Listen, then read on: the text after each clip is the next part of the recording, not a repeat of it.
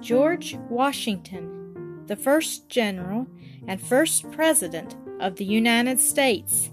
History Stories Collection. George Washington as a boy. When Washington was born, February 22, 1732, in the old colony of Virginia, the early settlements had grown into towns, and planters had prospered. His father's house stood upon a gentle hill slope which ran down to the lazily flowing Potomac. Across the river one could see the wooded Maryland shore, broken with a few great farms and plantations. Washington's father owned more than one plantation and had many slaves. He was also a partner in some iron mines, and once had been captain of a ship carrying iron ore to London.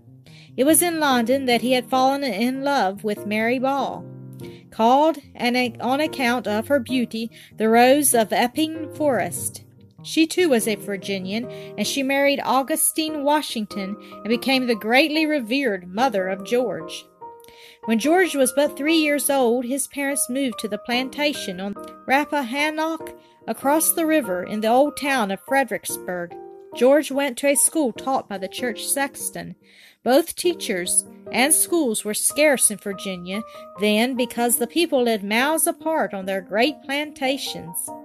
In Washington's day, the plantations were usually located on the rivers or bays. The rivers were the best roadways in those old times. Besides, the planter was glad to have the yearly ship from London to stop at his door. The coming of the ship brought happy days to the young people, for it often brought furniture for the house and fine clothes for the family. Sometimes, too, it brought back some long-absent son or daughter, or letters from relatives in the old English home. Then there were the stories such as only sailors can tell. When all the stores of tobacco and grain had been loaded once more, the great ship spread her wings and sailed away. Then many a Virginia boy longed to go on board and sail away too. George's father died and left him at the age of 11 to the care of his mother. Mary Washington was a wise, firm mother, and always held the love and admiration of her children. According to the custom of those old Virginia days, the eldest son, Lawrence Washington, received the beautiful plantation on the Potomac, which he named Mount Vernon in honor of Admiral Vernon, an English naval officer under whom he had fought in the West Indies. To George fell a smaller plantation on the Rappahannock. He could hardly hope to go to England to study, but went to a school near his birthplace. Here he studied hard, mastering mathematics and business papers of all sorts. The book into which he copied business letters, deeds, wills, and bills of sale and exchange shows how careful he was and how he mastered everything he undertook. At school, George was a leader in all outdoor sports. He outran, outjumped, as well as outwrestled all his comrades. He could throw farther than any of them. The story is told that he once threw a stone across the Rappahannock, and that at another time he threw a stone from the valley below to the top of the Natural Bridge, a distance of more than 200 feet.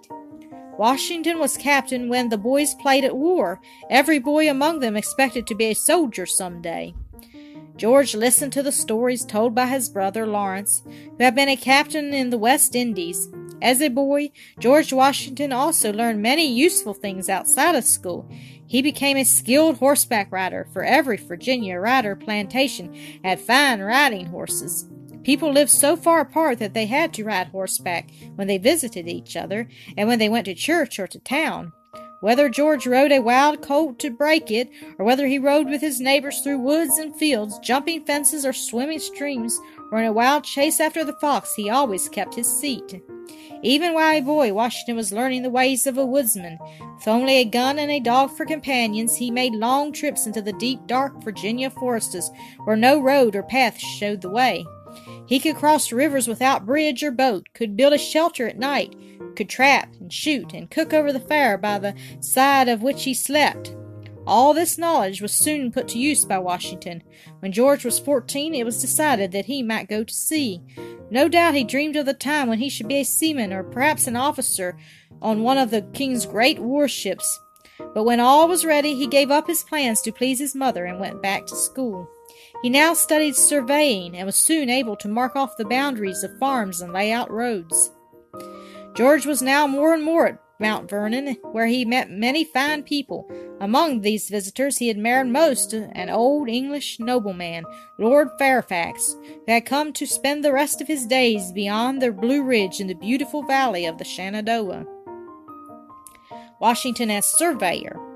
Lord Fairfax was pleased with Washington, who was then tall, strong, active, and manly-looking, although but 16 years old. Accordingly, one spring, Washington, with a number of companions, started out over the mountains to survey the wild lands of Lord Fairfax.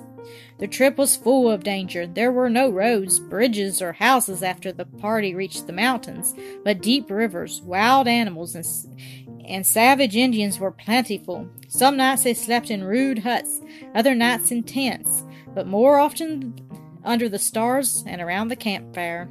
One night they saw a party of Indians dance their wild war dance to the music of a rude drum made by stretching a hide over a pot, and to the noise of a rattle made by putting shot in a gourd. Within a month, Washington was back with maps and figures showing what lands belonged to Lord Fairfax.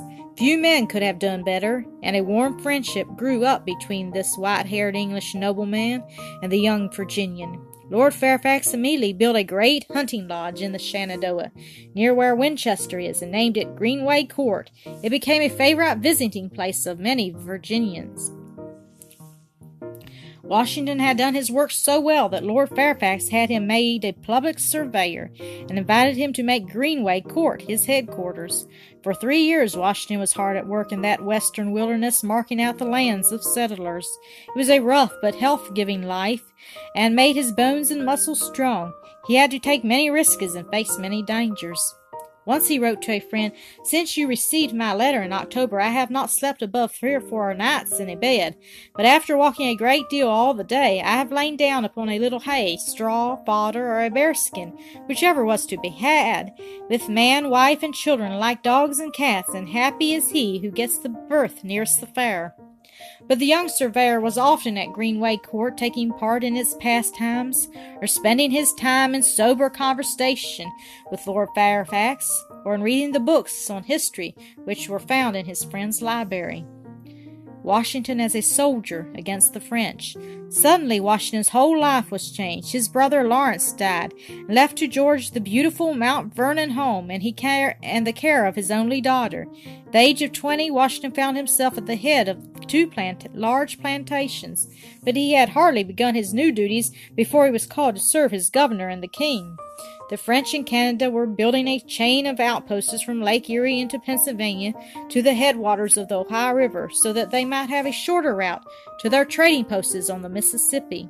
Governor Denwindle of Virginia had sent orders for them to get out of the country, but his messenger did not get within 100 miles of the French soldiers. It was probably Lord Fairfax who said to the governor, "Here is the very man for you, young and daring, but sober-minded and responsible, who only lacks opportunity to show the stuff that is in him." In October 1753, Washington, not then 22, set out with servants, horses, and 2 companions for the French posts. One companion was the old Dutch soldier who had taught Washington to use the sword, and the other was the famous backwoodsman, Christopher Gist. They pushed on through deep forests, over the mountains, across swift rivers, to the Indian village, near where Pittsburgh now stands. From there, Washington hurried on to the fort on French Creek. The French commander received him with great politeness and tried to keep him many days, but Washington saw that the French were really preparing to fight to hold this gateway to the west. The Frenchmen very politely said that they intended to hold that region at all hazard. Washington and his party at once started back with the answer. Washington's party traveled through rain and snow, hurrying through dense forests where savages lurked ready to scalp them. An Indian shot at Washington but missed him. Their horses gave out, and Washington and Gist plunged into the forest alone, on foot, anxious to lose no time. At last they reached Williamsburg. War now seemed certain, and the governor hurried Washington forward with about 150 men to cut a road through the forests and over the mountains. But the French had already reached and built Fort Duquesne, where the Ohio is formed, and were then hurrying forward a party to look for the English. Just after Washington's men crossed the mountains, they surprised the French scouts, killed their commander, and took the rest prisoners. Young Washington wrote home that he had heard the whistle of bullets and liked the music. Although Washington's company soon grew to 350 men, he built Fort Necessity, for a French force numbering 4 times his own was now close upon him. A battle followed. Standing knee-deep in mud and water, the English fared all day at the hidden foe. Their ammunition was almost gone, and the men were falling. Washington surrendered the fort, and the little army, with sad hearts, started home along their newly made road.